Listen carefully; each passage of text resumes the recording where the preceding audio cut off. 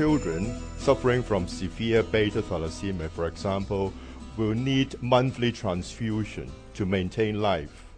And as a result of regular blood transfusion, they will suffer the consequence of, first of all, iron overload, because each unit of blood contains 250 milligrams of iron.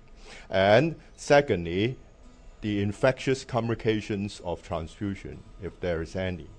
And to overcome the problem, the children will need regular iron chelation therapy to remove the iron.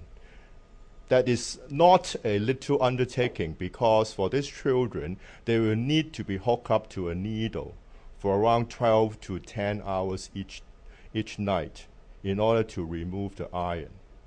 The treatment, of course, is effective, but it is also associated with complications, like, for example, the iron chelator that is used subcutaneously is associated with, for example, eye complications.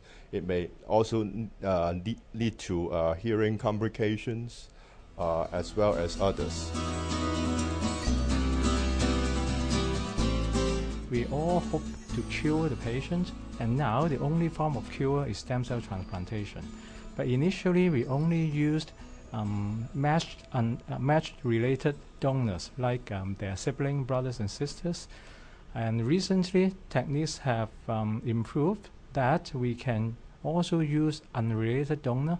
In order to perform a successful stem cell transplantation, we have to identify a donor from a donor registry that is fully matched with the patient in terms of the HLA antigens on the white blood cells. First, we have to type the HLA typing of the patient, and the typing is sometimes expensive, and that is not currently funded by the hospital authority. So you're finding more information out about the donors, so that and you can make a more suitable match when it comes to the stem cell transplantation.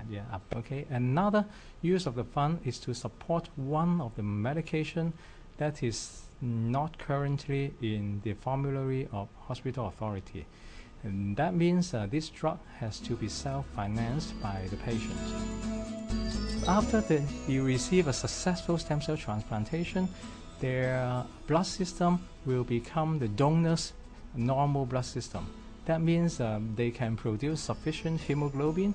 They no longer require regular blood transfusion, and also no longer require iron chelation therapy.